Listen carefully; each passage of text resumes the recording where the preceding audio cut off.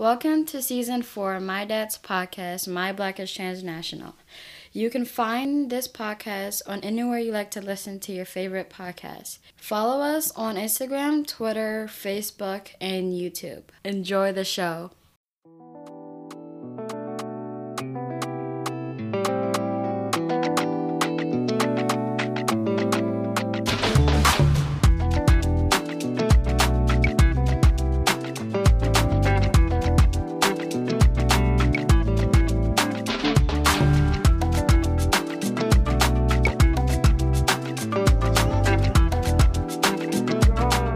Hello everyone, welcome to the special episode. This is the episode. This is something that I've been waiting for.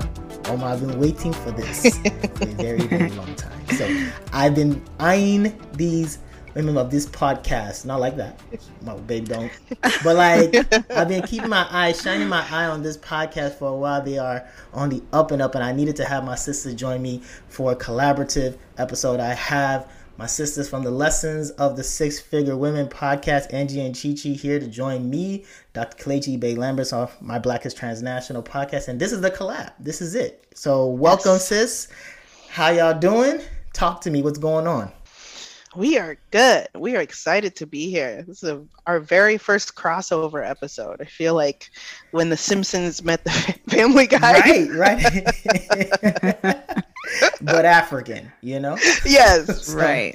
So I appreciate the fact that you all had time for me and my shenanigans. And we got lots to talk about, right? So we're going to cover, of course, you know, the struggles of the six-figure woman. And we'll talk about my perspective as a Black transnational. And we'll just talk about, you know, dating, of course, marriage, just the plight of the Black professional woman. I want to know a lot about that. So there's so many things that we're going to catch up on, and the audience is going to learn about us. So the first thing I'm going to ask or just get into really quickly is, as far as the social media, do you want to let people know how people can find y'all real quick just to kick it off?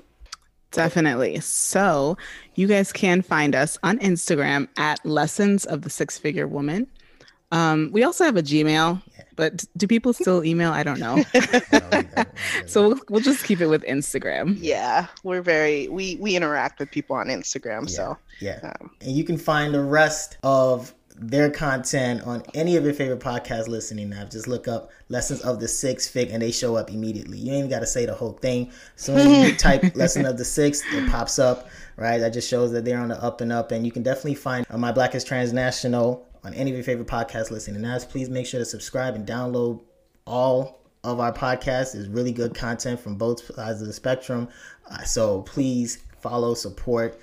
We really appreciate it. And of course, leave some feedback. Just let us know what you think, not just about this episode, but any of our podcasts in general. So now that we got those out the way, let's get down to business. What is it like being a six-figure woman? Ooh, yikes. I'm coming straight. Question. I'm coming in hot. We didn't even warm up. What is it like being a six-figure woman? I mean, it's great. I love being a six-figure woman. I think that it definitely comes with its challenges, especially if you're talking about relationships and dating. Trying to be comfortable saying like, yeah, I make my own money and I'm proud of that. Right. That's definitely something that's been challenging. Yeah, I think it's kind of, especially being a woman, it's kind of hard to determine how much of your, I guess, six-figureness you show, like without making somebody feel inadequate. I think for me, that's kind of, I try to tread a little bit lightly sometimes with like some of the things that I know I can afford. Just because sometimes it's I don't know what could potentially trigger someone to feel inadequate. But you know, just to kind of flip it, because I think we also too we really want to get your perspective on some of these things too. Yeah. What has your experience been? I know you're married to you have a beautiful wife who she's a physician, right? Yes, she is. So what is your experience being married to a six-figure woman? You know, that's a good question. And life is good. Yes. Life is good. I mean, we're a team. You know what I'm saying? Yep. And we're not only are we a team, we're a formidable team, right? Because I know that, Formidable. truth be told, word. you know, my wife, of course, being a six-figure woman, and she makes more. She's the breadwinner, and I love it, right? Because I can be the best house dad possible, and it's not, but also it's never been a situation where we are intimidated by the amount of money. We don't use our income and finances to make each other feel less than or better than, right? We understand that at the end of the day, this money that we're investing is really for our children, right? We want to accrue wealth, and I think we've been strategic.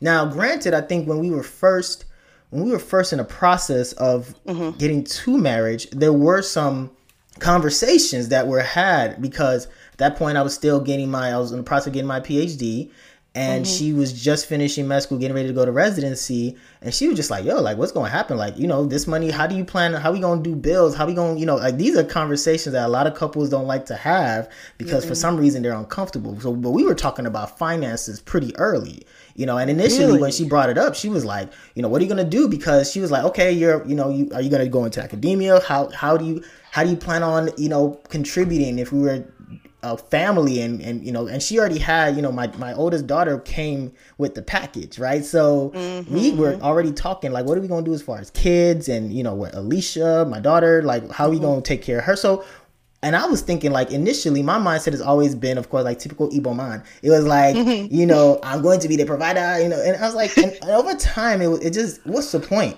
This is a partnership, right? It's right. I'm gonna play my part, and at the end of the day, whatever I can do to make sure that I'm holding it down, if in case you decide you want to take a break or take some leave or whatever, I got you, right? And vice versa, right? So but initially, like I said, I was like, man, I got to be the one to make the money, and if I make the money, then anything else that you add is bonus. And she was like, yo, like, you're just adding stress for yourself. Like, why are you doing that? Right? And for me, initially, I was like, why am I being egotistical? At the end of the day, if I die, well, let's say that he was the breadwinner on my tombstone. No, like, it doesn't matter, right? My wife had worked just as hard. Wanda worked just as hard to get to where she needs to be where, you know, to be in that position. I'm gonna respect it. I'm going, and I'm gonna make, I feel good knowing that if anything was to happen with me, that my wife can support me, but I'm not going to take advantage nor abuse that, right? Because I think that's where the problem falls, is that people start thinking that, oh, because your wife makes more than you,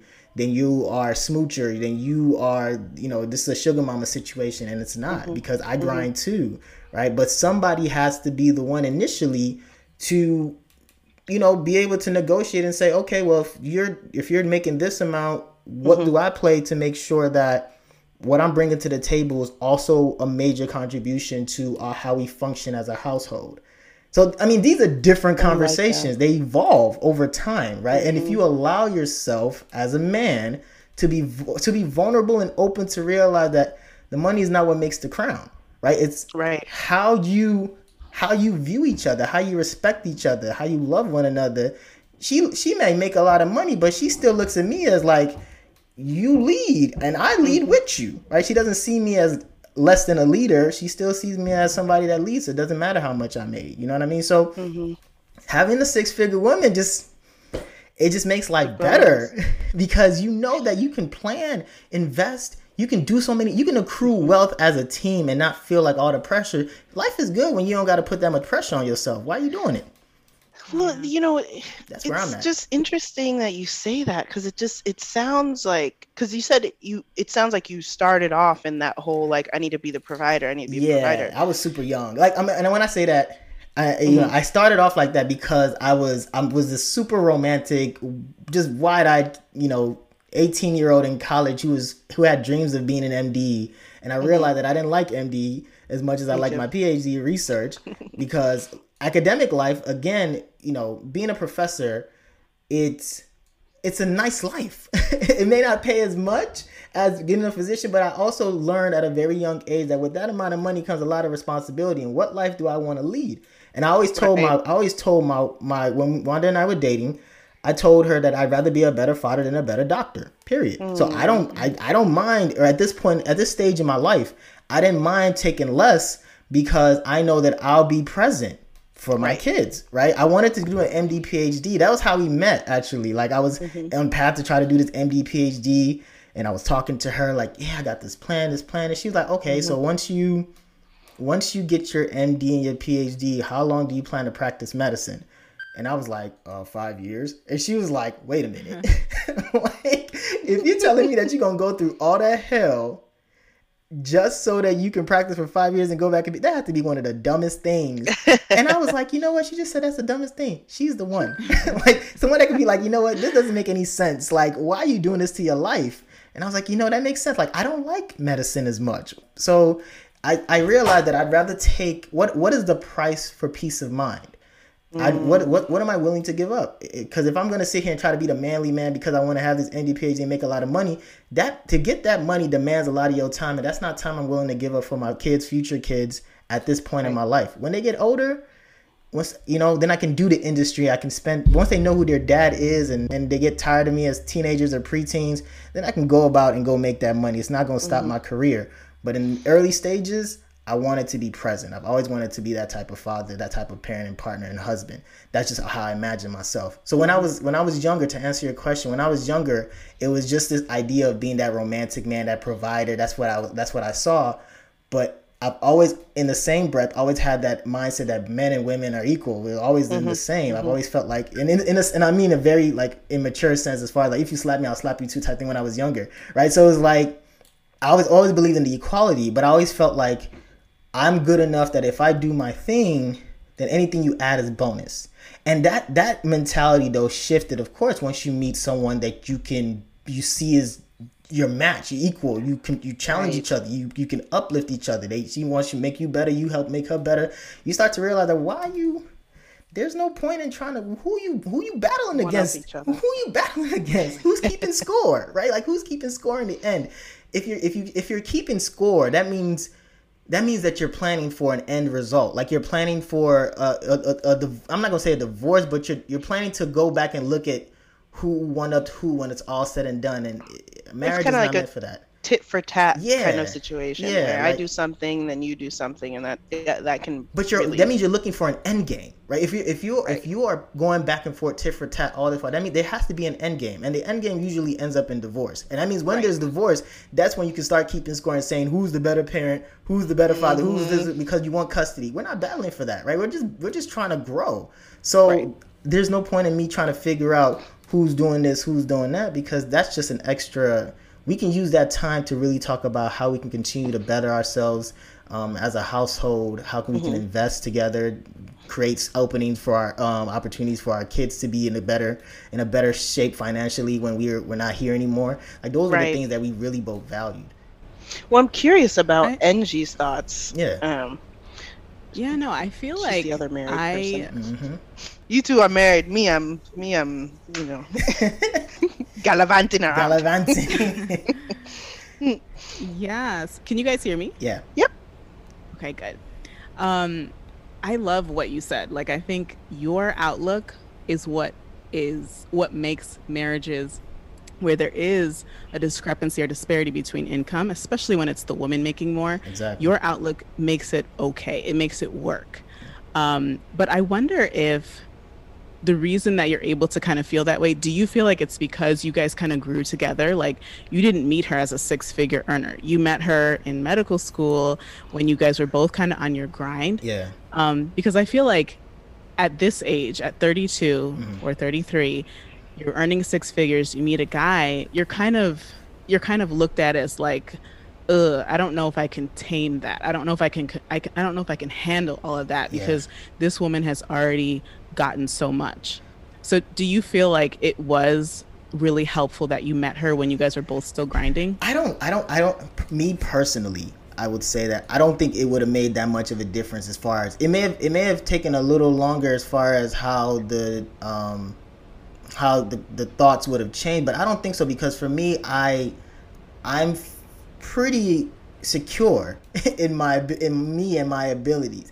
I know that, again, full disclosure, like, my wife, of course, was not you know, she was married before, she divorced, right? So she's kind of been in that situation before where she was with someone who was with her while she was shooting in the gym, right? I came in towards the end, so it wasn't like she already knew where she was headed, right? So at this point, it wasn't like she was just starting med school. She was finishing med school, getting ready to go to residency, right? So she already knew where she was headed. The 6 figures was coming, right? So, and I knew that too. So it wasn't, to some degree, I wasn't worried about that, because again, my whole thing was, I know that if I want to put myself in a situation to make 6 figures, I could, right?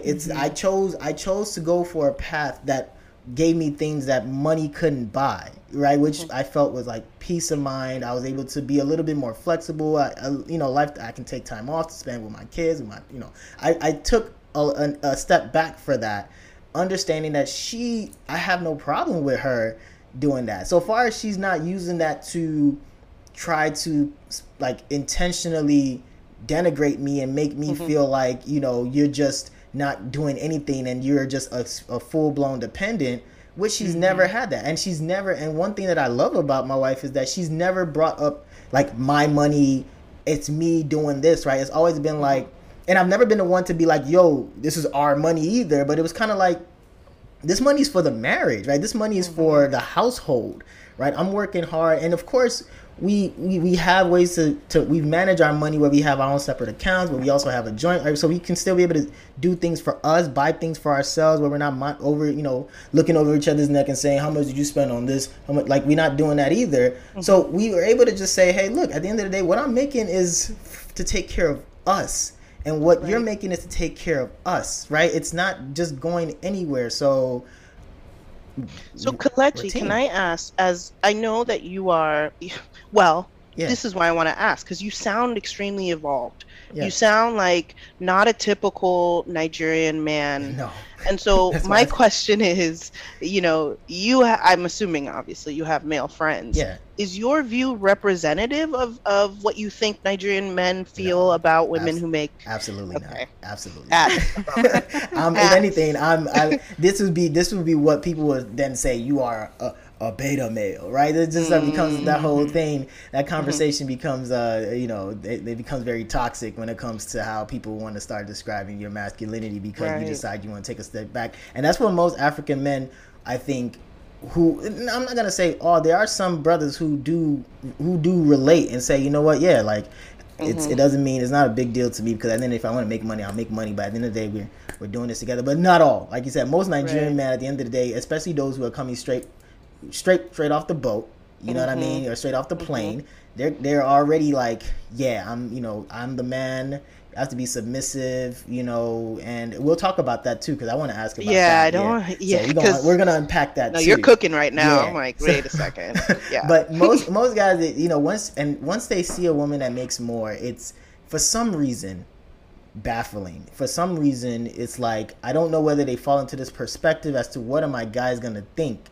Or what does it mean when they say, oh, what are you doing? What is your wife doing? Say, oh, she's a lawyer, she's a doctor, and they may be like, oh, is she the one that's buying you stuff? Are you the one you can't afford? So I guess they get into this rabbit hole as far as material things, and it feels like whoever makes the most money can have the loudest voice. All of a sudden, they create their own classist system in their own minds, and all of a sudden they become intimidated. They don't want to interact. They don't want everything. You might find a very attractive woman that has everything going for herself, and instead of you saying like, yo, like, how can I continue to support and be a partner in this, it becomes this whole like, oh, the conversation stops, and I just want you to be, you need to, tone it down or calm down and bring, like, it just becomes this whole very awkward diffusion in the relationship. And I don't know why. I can't really answer why, because to me,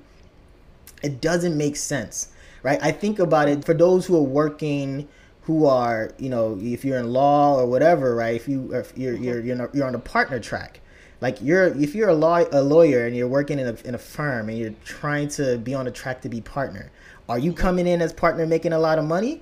No, you're coming into the bread, and all of a sudden you put your contributions in. You all then take that money and you do your thing, and then you take your cut. and do what you want to do, right? You're getting married into the larger pot of money. And that's kind of how I look at it too, where it's like, okay, I may not contribute a lot now, but if you put my salary together with yours and we go invest in something, we gonna be all good. Right. Yeah. Again, that's just my mindset. Other Nigerian men tend to just think like, I have to be the one that provides.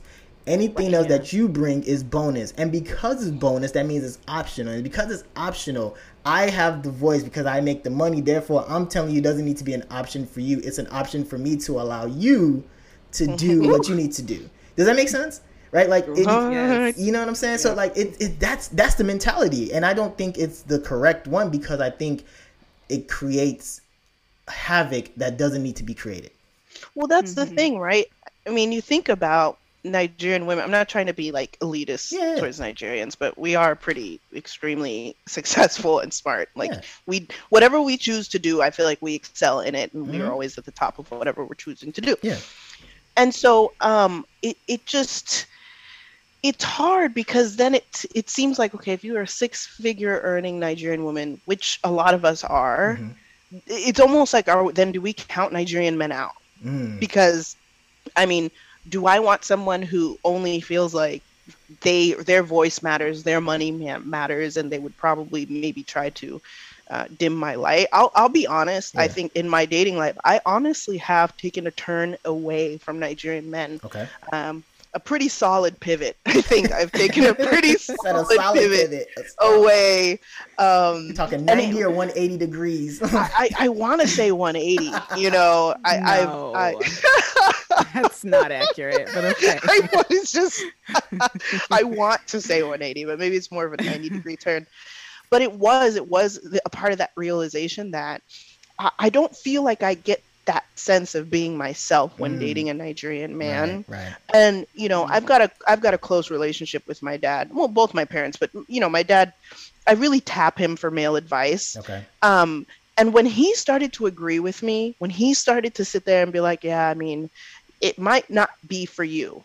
You know, it's slightly alarming to know that, like, I have really pulled myself out of the pool of Nigerian men, because I don't want to feel like I have to change my personality, that I have to, like how we started this episode about choosing how much of your money to show, right? Like, I like nice things. I like, you know, I want a nice bag. You know, all these things that I don't want to feel like if I show up that way, that has immediately intimidated this person, and now they're turned off. So I've stopped dating them.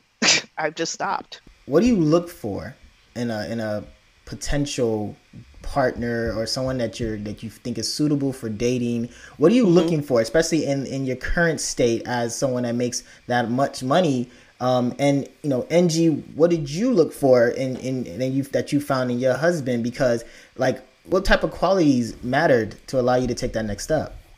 I'll let NG go first. Of course you will. I can't with you.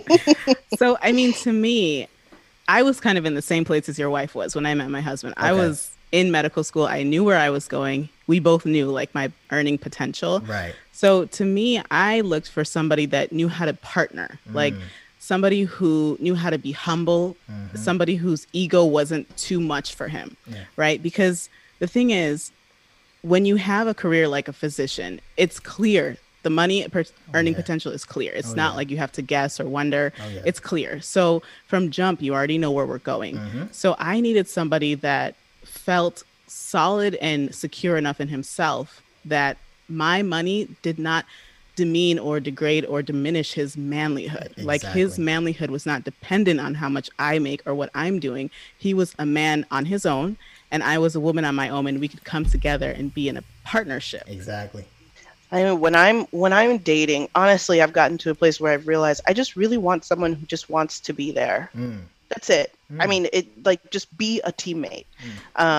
Whether it's just having conversations about nothing, or just, you know what I mean? Like, I feel like there are so many like standards out there, and really at the heart of it, I just want someone that just wants to hang out with me and just chill. And let's just do life together and just chill out about it. Like, stop asking me what I can bring to the table, and I'm not asking you what you can bring to the table. Just be my friend and chill, and like let's hang out. Like that's it. Why does it always have to be a table? Like get I a beach chair. You know what I'm saying? I know. Like, what do you bring into the beach chair? Right. Like bring yourself. Bring your like. Right. Yes. Bring your whole self. That's all I want. It doesn't make sense, and that's what I mean. Like people spend so much time trying to make it a pissing contest when it again, why? You're my wife, you're my partner, you know, you're not my competition, you're my collaborator, right? Exactly. We're not competing, we are collaborating. So why do I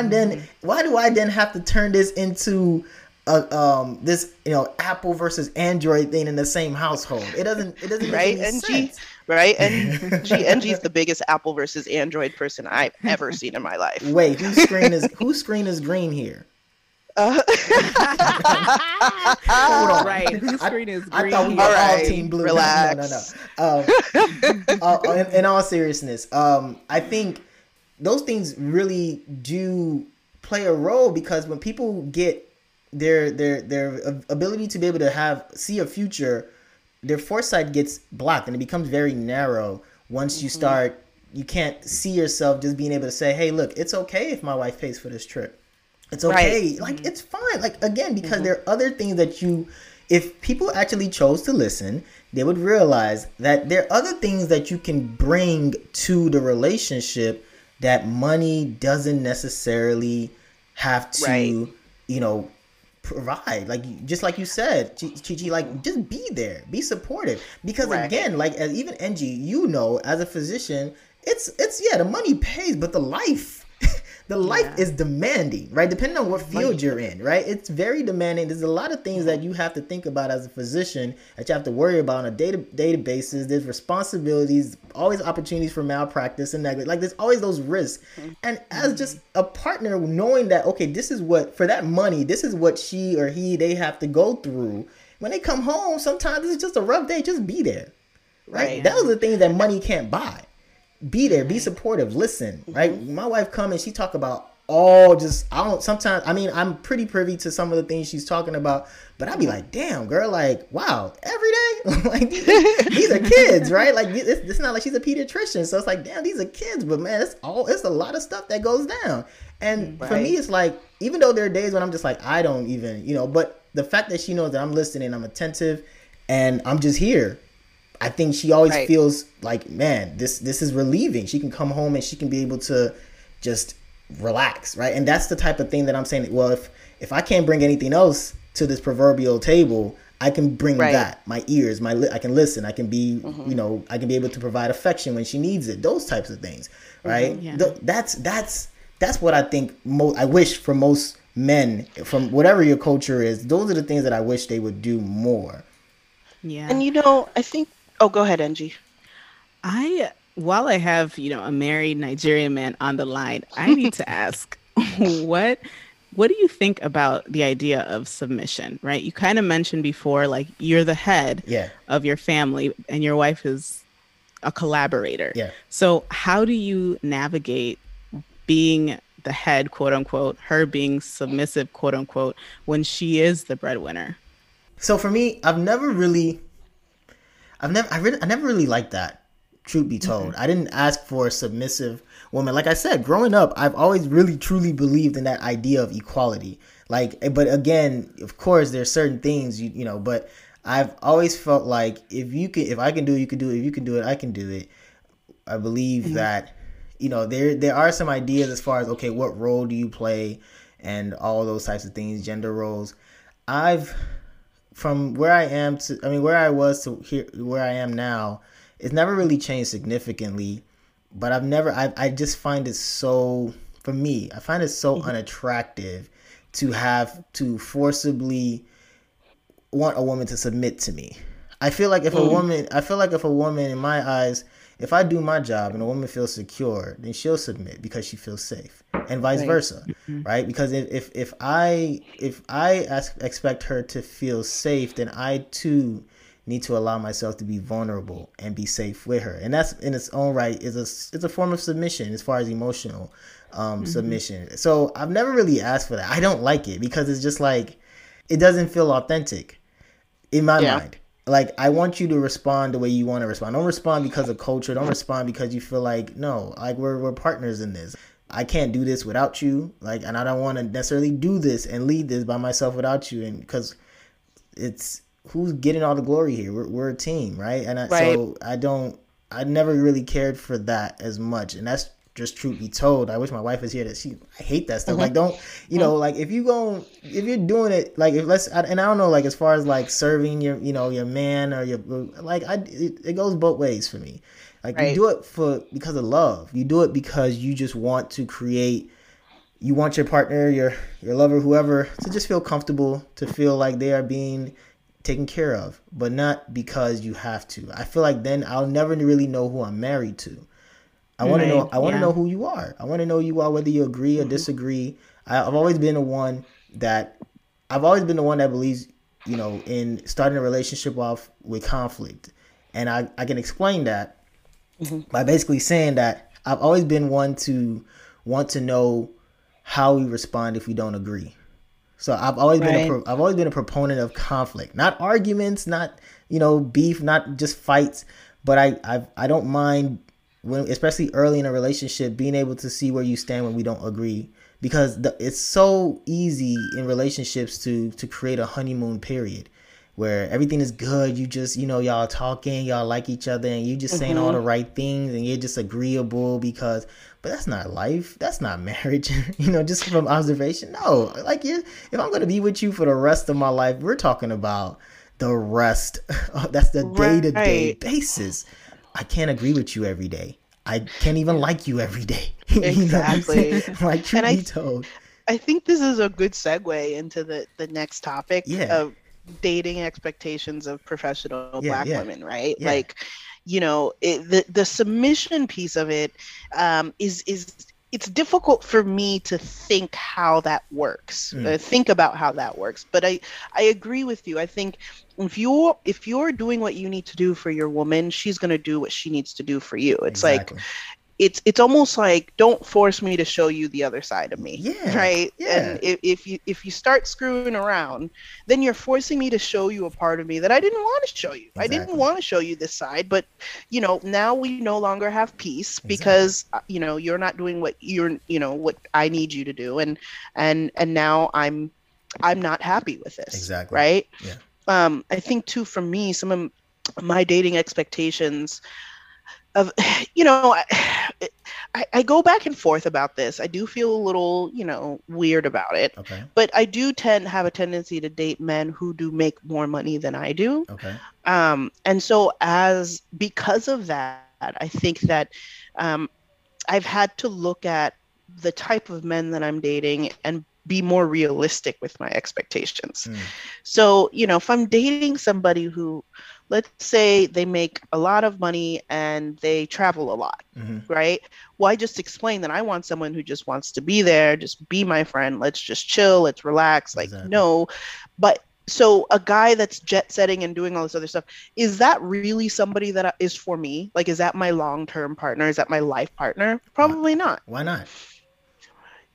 I feel like the lifestyle that this guy or these kinds of guys enjoy doesn't lend itself to being the kind of guy that wants to stay home on a Friday night and chill and watch Netflix and cook and eat and just not do anything. Like, just literally just be there. I'm sorry to interrupt. I was just going to say that I wonder, because it's and I don't know what is permissible or what not permissible, but I've always figured that if you are one of those guys that is jet setting and traveling or whatever, I think, and this is just me, but I've always felt like if you really are, even if you are traveling often, you got enough money, you make enough money to bring your partner with you. Right. Let's go on a trip. Like now we just out here, we're both jet setting, right? And we can take even if I'm there for work, right? You can get flued out with me and we can spend. But I work. But you work, right? But, okay.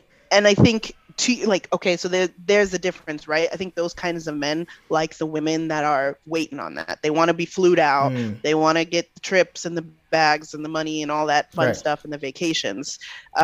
Whereas I'm also looking at that kind of guy, and I'm like, well, bro, I work. Right. Like, so no. So I'm not even saying like it's about just me whining and dining and flying you out, but I'm saying as far as you wanted me to be there, but if I can't be there because of work, and I want to make this relationship work, right? Is compromise then? Is compromise saying, hey, look, I know, but I want to either, get a ticket so that we can spend, even if it's just a weekend or whatever, but we can be able to still find time, even if we're just in a hotel sitting watching a movie, doing exactly what you wanted to do at the crib. But since I can't be at the crib, right? We can change locations and still engage in the same activities. So I'm just trying to, I feel like that would, in my mind, that would be I would try to compromise that if I know that my job is demanding enough for me to, that I can't be consistently at home, but I still want my partner to feel secure in us knowing that I'm not just out here acting a fool, that whatever we do, we doing it together, right? That would be my mentality. But most guys, obviously, they probably like, nah, we out here lavish.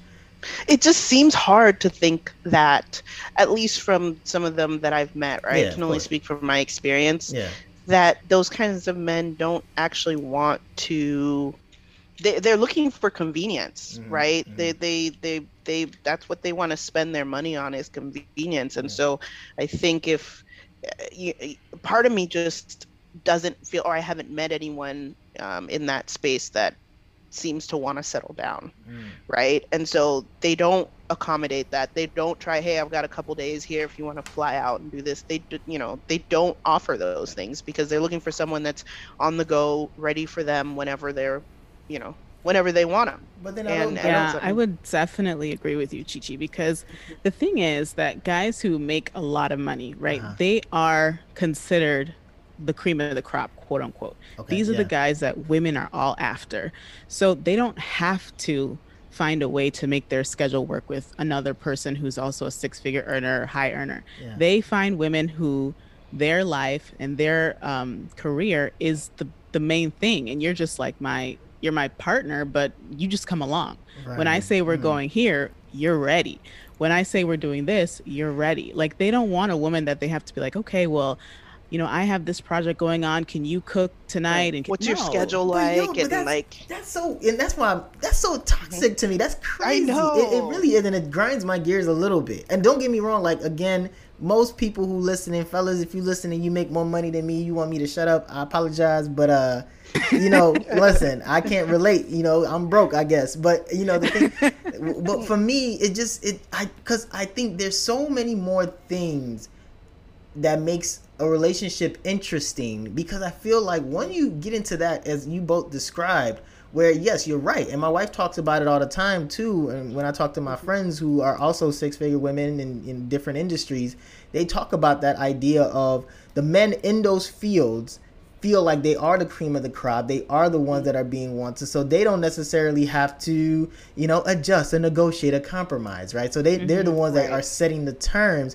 But it just sets the tone for such a very mundane relationship, right? It's just a very dry, boring relationship, and you wonder why those people end up getting divorced very early, because you don't know who you really married to if you don't allow yourself. Because I would rather have a partner who has these projects, who has these things going on. And yes, you're busy, but we at least have something to talk about. Like when the sex and all these other things that make a relationship spicy is not there, we have other things that we can talk about to be able to sustain our relationship. Whether it's work, we can find ways to encourage each other, find ways to talk each other out of things where you need to get a new job. Like, it makes life a little bit more interesting for me. Again, I'm looking at it, I always look at things big picture, small picture, but it just makes things a lot more interesting than me just being a one-way thing where because I'm making this amount. Because what happens when, God forbid, that success that you have is not there no more. What do you Right. have with that person? Where's the foundation? Where's the foundation? Yeah, no, and I agree. I think it's a unique sort of situation. Like when you talk about being a six-figure woman, right? Is most women, I would say, want a man that makes more than them. And so, but when you're in a situation where you already are a high earner, then your pool, if you're looking for someone that makes more than you, are these men that are already programmed to just think it's just about their money and it really, you need to get with their program.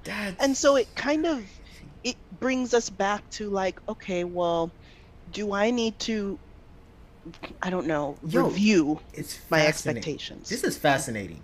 Sorry. And it's fascinating because as you all are painting a very clear picture, and I hope for those who are listening, you can kind of understand the dilemma that most women in your shoes find themselves in, right? Because the men who make less are intimidated, right? They feel uncomfortable. They don't feel like they can be able to have a say or have stake in the relationship because they're not making as much. But then on the other side of the coin, the guys who make more, they also feel like they can be jerks, or they can just be very, they feel a little bit less obligated to be attentive or be the man that you envision them, that you want them to be, or the partner that you want them to be, because they understand that they are the catch, quote, quote. They're the ones that are being sought after.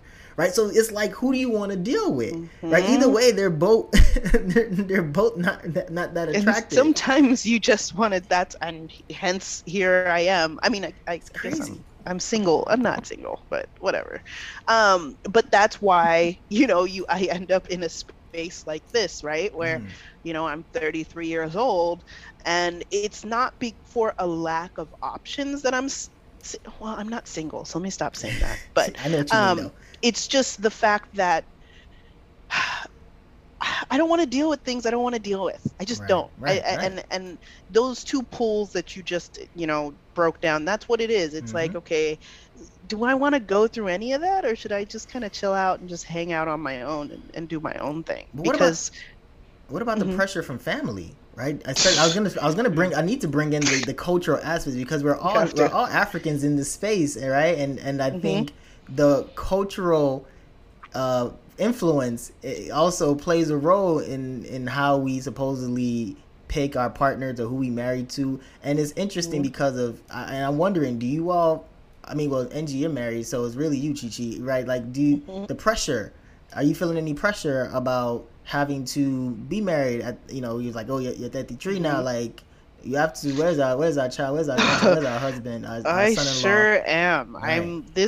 I've never seen anything quite like it, to be honest. I mean, I've had grandmothers calling me crying, upset that I haven't found a partner. I just got a call from my dad this morning expressing just extreme interest in the person that I'm dating and trying to make sure that I'm really working to make sure it works. And and then and then I've got the age thing on me, and so it's extremely uncomfortable. Going home for the holidays is a nightmare at this stage, because everybody is waiting on me to announce something of some sort. And at the end of the day, you kind of feel a little bit like you're disappointing your family. Like, my grandmother's older. She's 92. She just turned 92. And I honestly, truly do feel a way. I mean, that has always been her wish for me, is to be married. And this is something she has told me every single time. And so I've started to feel like I would love to make her happy. I would love to make my family happy. But I also can't settle or compromise my values just so that I can get married. Like, I'm not willing to do that. So yeah, I mean, and especially being Nigerian, like, we are used to seeing these big old Bella Naija weddings. Exactly. Bella Naija. And they're getting married in their 20s, and it's like, so I feel like I'm kind of like, and I don't know, Angie, if you would agree, but I feel like I'm definitely on the older side when it comes to Nigerians to get married. At the age of 33, I'm definitely older. When parents are arranging things for people, they're looking for women that are in their 20s. Like, I'm not someone that's going to come to mind, because they're going to think I'm too old. No, I mean, I agree with you, Chichi. I think, for women in general, there is that pressure, that quote unquote time ticking clock or whatever. But especially for Nigerian women, not only is there the pressure of the age thing, but then now you're a six-figure woman. So you can't just bring anybody. You have to bring somebody who's also a doctor or who's also a lawyer, or who has a certain degree. You can't just, it has to be equal. You can, or he has to be above you. You can't just bring, Joe Schmo off the street or somebody that works at Starbucks or something. It doesn't matter that together your income is enough to sustain your life. It does not matter. They want you to bring somebody that's like, Nigerian parents, they feel like they have invested and trained you up to get to this level. Like you're a doctor because we invested in you. And so for you to bring somebody who they don't have that same level, or they haven't been invested in the same way, it's almost like you're insulting them or insulting the upbringing that they gave you. So it's just a lot from every angle. Like you're getting hit.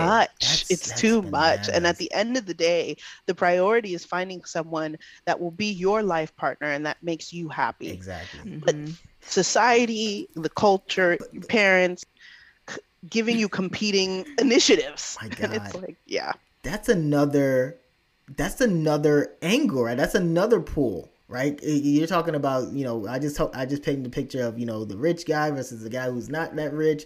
Then you got the parents who now have the expectation that you can't bring anybody I've made you a doctor, but then you can't bring anybody that's less than that or not your mate in that industry or profession.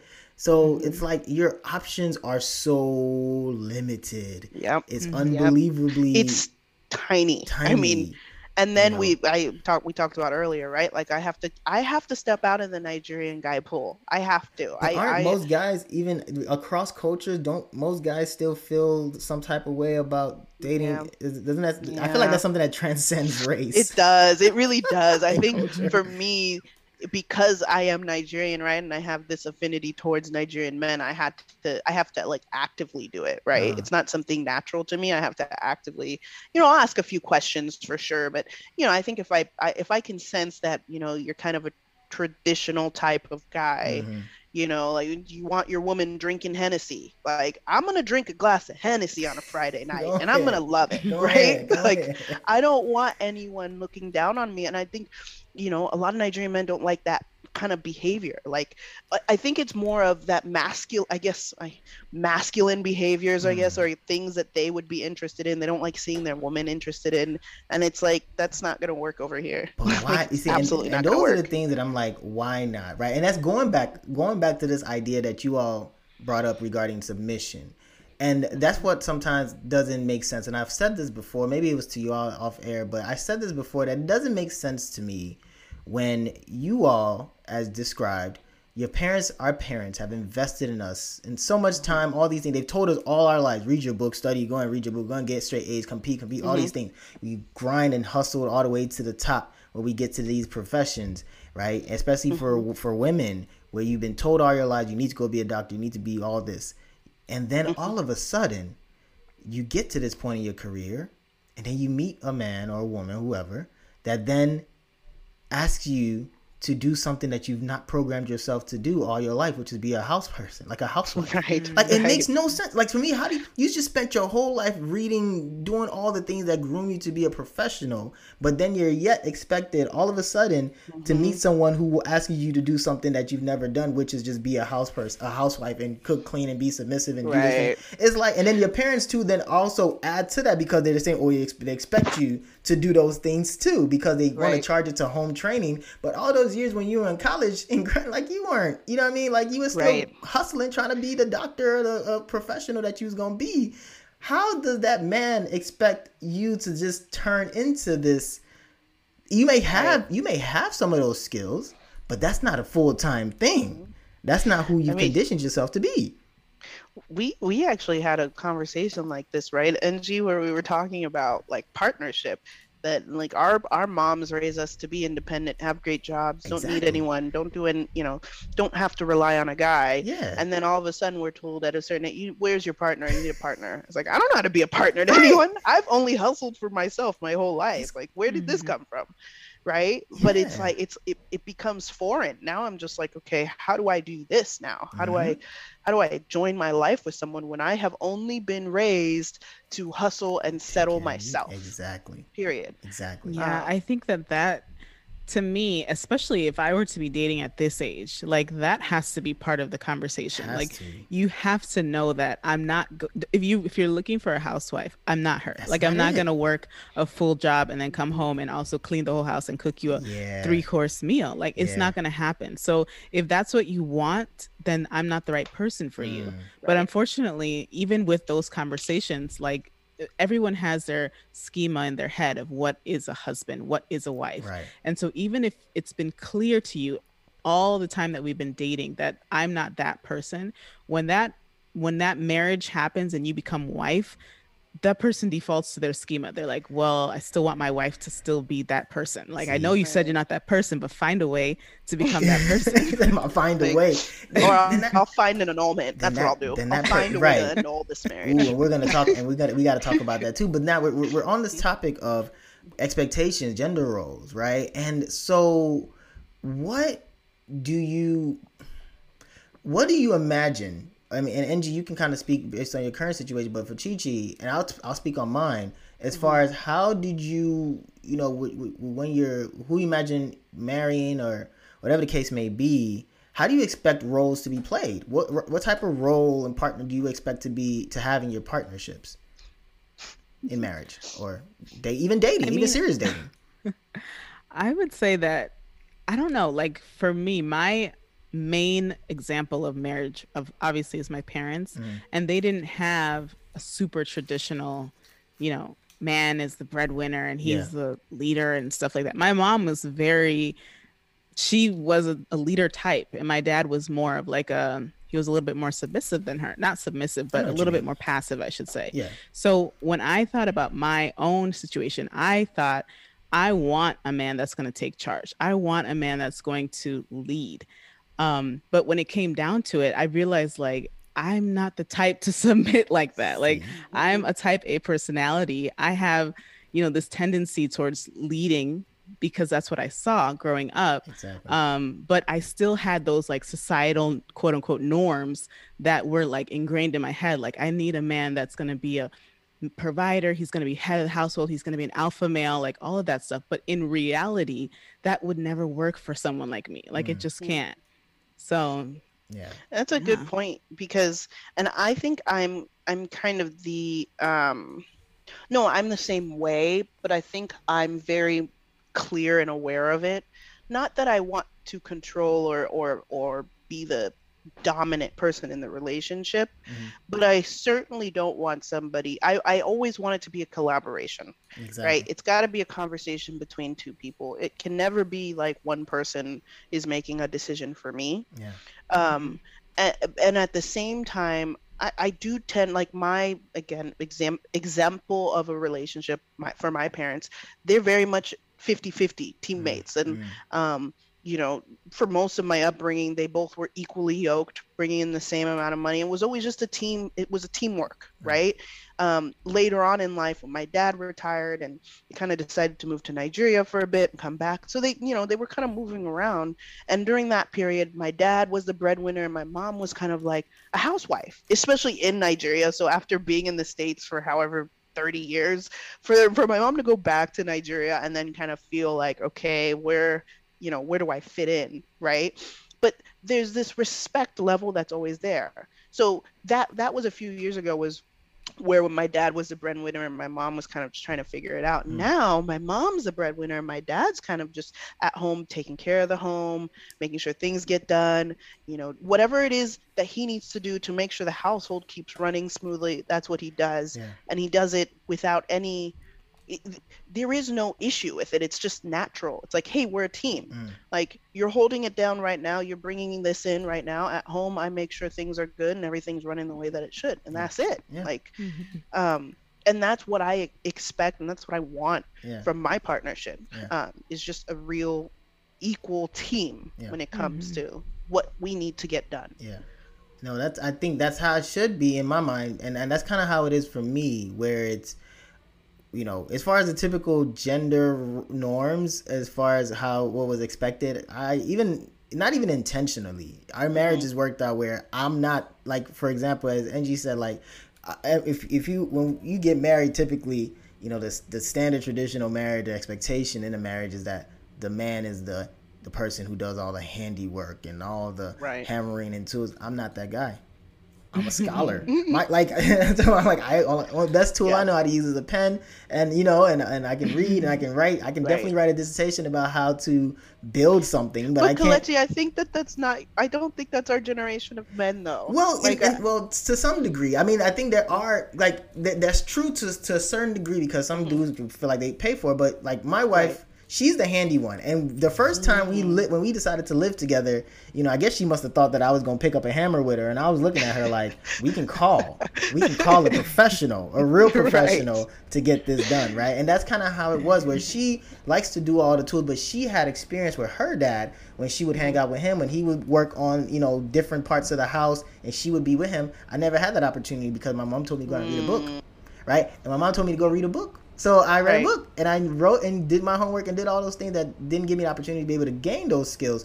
So she was like, damn, like, you're not. So the way we ended up, like, our things are very different, because for her, she's into those things where I'm more of the interior designer. I'll set up the house. I'll tell you how to put some nice, you know, colors together and make it look nice, all those things. And I'm comfortable with that, right? Or even with our roles in the house, like I said, as far as you just said, you know, Chi-Chi, as far as I don't want to be coming home, you know, full day, and I got to come home and cook dinner too, right? And we had to realize, like, that doesn't make any sense. Like, so we split up days and when you're making dinner, or who's making dinner on these days, and things of that nature. So we share those responsibilities, even with childcare, right? Like for me, it's like, who's the one that gives the kids a bath and make sure that they, you know, they eat, and we split up all those duties to I can't breastfeed, obviously, so but other than that, you know, I try to make sure that we have, you know, I have an active role to take as much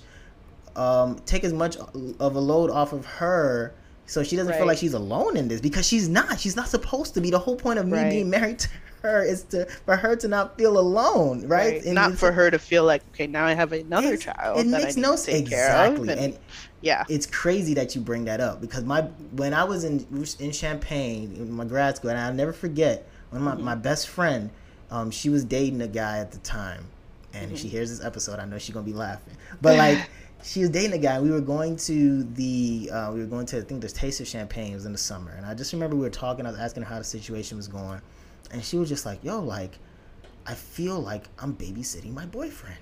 And I was like, hey, God. Like, yo, if that's a painful thing, I was like, God forbid, I would never want my own to feel like I'm babysitting my own, like, wow. Right. And some men find that endearing, and it's gross. Like, you need, you know, those are mother issues. God forbid. I don't like that. I was like, I don't want that at all. Right. I'm not trying to be someone's mom. That's for sure. So I was like, that's always something that lingers in my head, where it's like, look, I don't ever want it to be a situation where you feel like you can take care of me, of course, as a wife, as a partner, you know, those types of things, but not to the point where you truly do feel like I have kids, and then I have you too as a kid that I have to take care of, and I feel like I'm doing this all by myself as a single mother wife.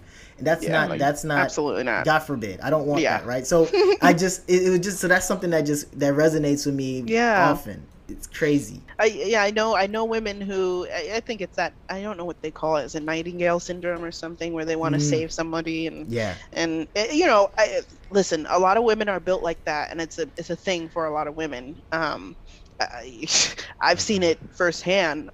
Women choose these kind of guys over and over and over again. So, I mean, if that's your preference, more power to you, but absolutely not. I'm not parenting a grown man. I can't. No, we need to be on the same level. And like we were talking about before, again, I need to know who I'm with. If you're talking about doing this for a long time, I've spent enough time, or I would like to invest enough time to know who you are, as far as, you know, how do we deal with a variety of issues, right? And those are things that when dating, I don't know if it happens.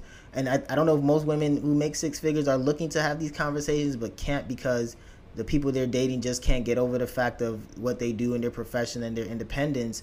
But I feel like there's so many things and so many conversations that could be held, and so much planning that can be done if if guys actually allow themselves to just not worry about those things, which in the grand scheme of things is very, very minute. Like, if you really think about all the things you have to worry about in a lifelong partnership, how much money you make is very minute. Yeah, it really and is. it changes too. Like you said, at some point, like with you and your wife, at some point the roles might switch, right? Absolutely. Where you're the breadwinner and she, like, so it's so kind of arbitrary to sit there and be like, you might make more right now, but tomorrow could be different. And if you guys are investing in things together, then like who knows whose money is who. It's for the family. It's for the family. You're right. Yeah. So then I think I kind of, you're supposed to be the mediator. I don't know why. Listen, this is what we're doing. We're collaborating, but I do, and for the sake of time, I know we definitely have to do this again, but yes, because we could talk about this for hours. We already passed like the hour mark, but I think I want to ask about arranged marriages. Right. I want to, because again, we talked about the culture. We talked about how our parents are expecting us. You talked about, Chi, how your grandma and the people back home are like looking for you to get married. Have anyone ever tried to like set you up? What do y'all think about arranged marriages for women who make that amount of money? Who can't find a guy and they're just like, look, you find this guy, find me. Let's just put us together. Let's make it happen. Let's see how it happens and let's go from there. Is that something that you would be open to? 100%. Yes. Really? Without hesitation. What? Are you kidding me? To have my family, and Igbo people, right? There's a vetting process, right? They will go to the village and they will talk to everybody and figure. So if that has already been done and this guy has been vetted, and all I need to do is just see if we vibe and just like we can be, because again, for me, my big thing is friendship first, right? So if you can be my friend and just care about me on a friendship level, I think everything else can come. Okay. And if we're both dedicated to making this marriage work, we're fine. So I am a huge advocate. And in fact, like I did actually, Engie, I know Engie's probably laughing, but there was a point in the summer where I was discussing this with my family and they were actively searching around and looking, because again, I think the six-figure woman thing is interesting because I'm not appealing to everybody. Mm-hmm. Like on my own as a woman, I think other women could look at me and say, oh, wow, I like that. But like from a male standpoint, I think that it's either, oh, she's really expensive or she's high maintenance, or I don't know what to do with it. I can't handle it. Mm. And so for me, I was so open to like, let's go to Nigeria. Let's see what's going on. Let's see who wants to come out here with me. I did not expect you to say that at all. I thought you were going to be averse to it. No, I am all for it because, again, it's really hard to sift through all the stuff. Yeah. And for me, I think a family is huge for me. It's very important. And so when I have a sign off from family, mm-hmm. not just that they approve of the person, but that they've dug into the history of this person, and when they feel comfortable with it, I feel comfortable with it. Okay. I feel like you're just presenting me with somebody that could potentially be a good partner, versus me going out there onto these apps in the world and having to filter through these guys and see who's genuine and who's not and who's this. It just kind of cuts out a lot of that noise. So I don't know if you all have watched or are familiar with the show on Netflix, Matchmaker or something. It's like arranged, like it's like NG. The Indian Family. I've heard of it, but I haven't watched it. So y'all need to watch it. Oh, it's like the Indian. It's the Indian Matchmaker. Like she's a woman. Her whole gig and she goes to the U.S. and in India. Her whole job is to match people for marriages. She meets the woman, tells them, okay, what are you looking for? And she goes and finds the guy, says, what are you looking for? And then she puts them together for this arranged marriage. And I was like, is this something that would be very relevant in the African, the African immigrant community, or even just the African community in the U.S.? Because I'm like, what if we had one of those like just designated aunties who would just be the one who understands, who's open-minded, who just like, look, sweetheart, what are you looking for in a husband? And you're just like, oh, I want this, and say, oh, okay, I'll WhatsApp you, and then she'll go back to Nigeria, go somewhere, and then find, because y'all have to spend some time and watch the show. I was was so I need to intrigued check it out. because I was just thinking about us, like our community. Like, is this something that we need, especially for those who are struggling finding a partner because of, you know, how much you make or other types of issues? Would that be something that would be very helpful? It's just a question that I think we should ponder on. You know, I'm sitting here listening to you guys and I'm like, it sounds great on paper. Yeah. But the thing is, especially if you're talking about getting somebody that's from Nigeria, that lives in Nigeria right now. Like, I am married to a man who his entire childhood up until he was like 19 or 20 was in Nigeria. So he's been here for a long time, but he grew up in Nigeria. Right. Speaks fluent Igbo, has accent, all of it. And for us to come together, this is somebody that has been living here for many years. For us to come together was still difficult. Like the difference, even though we are Nigerian American, we still were raised with that cultural background. There's still a lot of differences, even just the little idiosyncrasies of him understanding you and understanding what it's like to be a Black woman in America. That kind of thing would be a miss. And you would have a lot of hard time trying to teach somebody that grew up in Nigeria what it's like to be here. And you would probably run into those issues of him wanting you to be submissive and him having a completely different schema of what wife is versus what you're totally right. ready to be. But so it sounds great. It but does. I don't know. It sounds great. And I think, like I said, if you all watch it, she definitely finds a way to do it. She doesn't just go like one country. She does look in the country too, but she just dips in her whole like Black book rotary, whatever it's called. And she just finds people, but it's so crazy. It sounds a lot like, honestly, it sounds a lot like what Nigerians do today anyways, when they're trying to do hookup. When they try to do whatever hookup. They call it. Yeah, because it really is. They're going through their Rolodex. Let me call Auntie so-and-so and see if that son is still, and try and connect you. I mean, I've had a couple people, like, I'm the one with the aunts that are like, hey, I've got somebody, let me connect Chichi. What's your WhatsApp? And I've tried, right? I've given it a solid go. Yeah. But, you know, to Angie's point, right? There's a lot that's missed, that's not understood. Yeah. But it would be kind of dope to see more Nigerians do it, like, amongst the diaspora, right? Like, rather than going back to Nigeria, like, you know. But I just think we are all, what's the word? We are now within the system here, right? So we've got dating apps, we've got options, we've got jobs where we meet people. So it's kind of harder to try to sell somebody here on an arranged type of marriage because there's just so many options at your fingertips. So, okay. But I'm sorry, go ahead, Angie. No, go ahead. I was just gonna say I was always against it. Like now as I got older, as I talk to, you know, women like you or women who are really having a difficult time, even guys too, just people who are having a difficult time finding a partner, and I'm just like, yo, like, you think this is something you're doing? You're like, yeah, like I okay, like I'm down, but not necessarily arranged marriage, but like dating apps, right? That was where it started for me. It was like, yo, you gonna use a dating app? And it's like, hell yeah, I use a dating app because I'm too busy to just be sitting here. Where do you think I'm going? You know, people be like, where do you think I'm gonna find my partner? Like, I don't go to, you know, I'm not going to parties. We're not in undergrad where we just meeting at the Iota house. You know, like, we're not doing that no more, right? So where am I going to find this person? When am I going to have time? Like, I have to use a dating app. It's the most convenient route. And I used to be against it because for me, like, when me and my wife got engaged and everything, you know, my wife is African American, right? So that was already like a battle. But it was one of those things where I remember vividly, like, once I got engaged and my dad was like talking to me and he was like, oh, you know, like, you know, I guess him and my mom were like talking behind the scenes about like trying to Aren't find they someone. always? And I rolled my eyes. And one of the things that I'm very big on is that I told him respectfully, I was like, look, we all know that this life is not forever.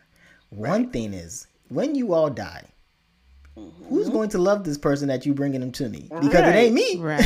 I don't like, and maybe I could grow, but it wasn't organically created like by me and my own, you know, and our interactions. This was something that you brought to me, and, you know, and then maybe if it becomes something, I took a chance, such a huge gamble. But I've never, because my whole thing is that means y'all the one that get married, not me and her or me and, you know, that person. So I was initially against it, but the more I start talking to people who have so many different challenges because of where they're currently at in their lives and their profession, I start to see why there are benefits to it that I would have never been open to back in the day.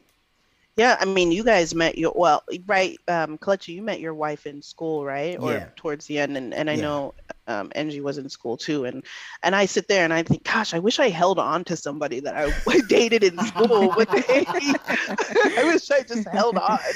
But it's hard. It's really hard, especially being a full ass grown ass woman, right?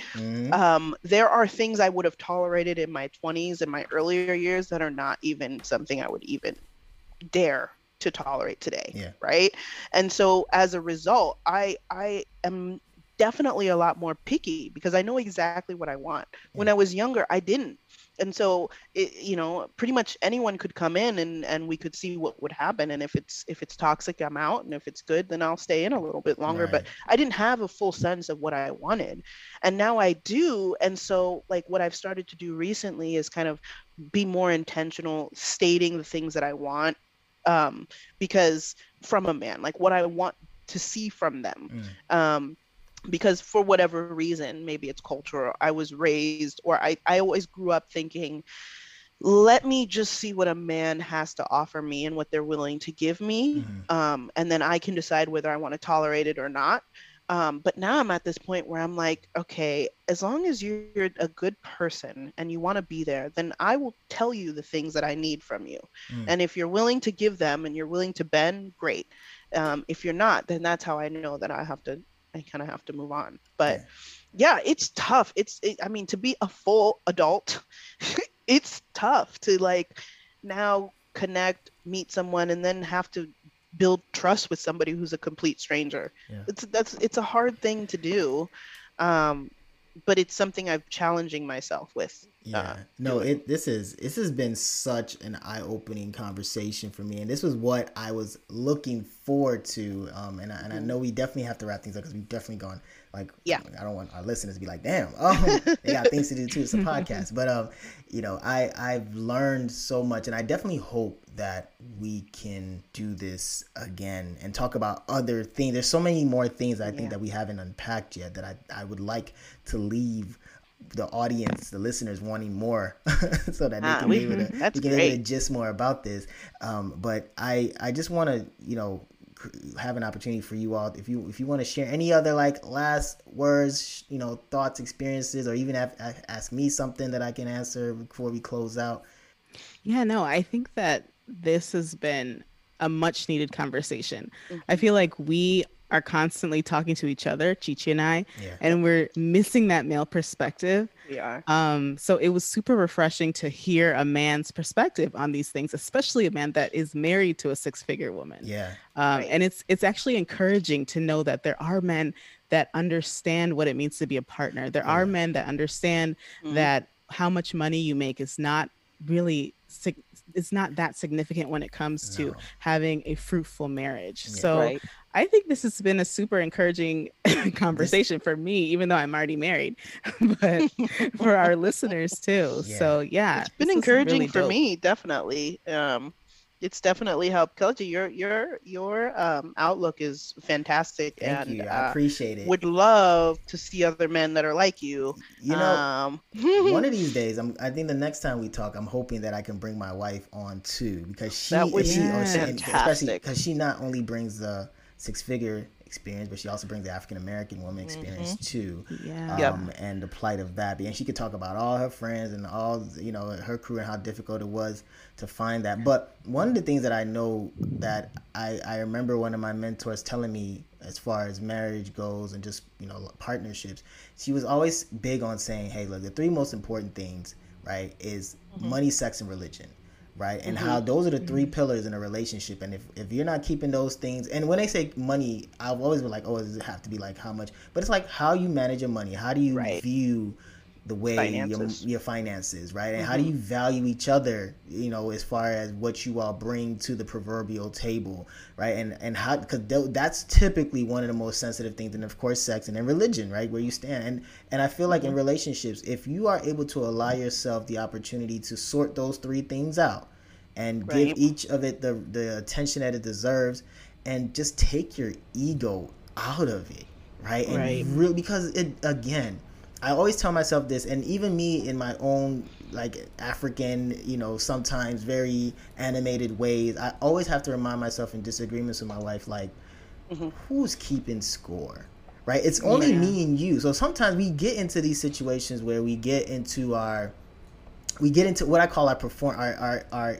egotistical performances. I call it that because we let ego drive stubbornness that doesn't allow us to be vulnerable. And sometimes I have to take a step back and be like, look, it's just you, it's just me. Let's put these things to the side. I know it's difficult, it's frustrating, but no one else is watching us but us, right? It's just us in this moment. This is not a reality TV show. There's no cameras. It's just us. Let's talk. Let's just get it out the way. I said this, I was wrong, you know. And I feel like once you're able, because communication, it matters. And I feel like money doesn't determine how well you communicate. It shouldn't, right? So I hope that those who are listening, for my sisters out there in the struggle with Chi-Chi, who's not single, all right? So, right? I hope you all can understand that there is hope out there. Unfortunately, and fortunately, you know, I feel like my perspective needs to be one that I hope more brothers can relate to, and not use it as a tool to bash each other, because you're just adding to the problem, and you're just dwindling the pool that more successful women who have so much more to offer than what you're looking at as far as how much they make. You're ruining your opportunity to be able to do that by spending so much time bashing each other about whether or not you can deal or you can handle this in your life. Just go and let life happen. And I would just leave it with just like one simple note, right? There's such a benefit in being with a woman who is fully whole within herself. And so the six-figure thing should never scare a man, because all that would tell you is that this woman, for the most part, I can only speak for myself, and I know Angie, we're whole. Yes. Like, we are straight. We are good. You get all of us now. You get the best parts of us. Yeah. I feel like that's a win. Yeah. I don't see that as a reason for anyone to be intimidated. And you know what? I think this episode was a win. Yes. So I'd like to just thank everybody for listening, my sisters. I hope that we get to do this again. Very, very grateful for the time to be able to do this crossover episode. Again, if you enjoyed what you heard, please make sure that you subscribe and download the podcast and leave a review for us. Again, you can find them on Instagram at Lessons of the Six Figure Women, right? That's the right? Woman. Yep. Woman. Okay, sorry, not woman. All right, and you can find my podcast at Black Transnational Podcast, or you can just follow me, the host, at Black Transnational _. Again, thank you so much for your time and listening, and I wish you all a great rest of your day wherever you are, and please be open-minded, right? Do your thing. That's a good one to leave it on. Yeah.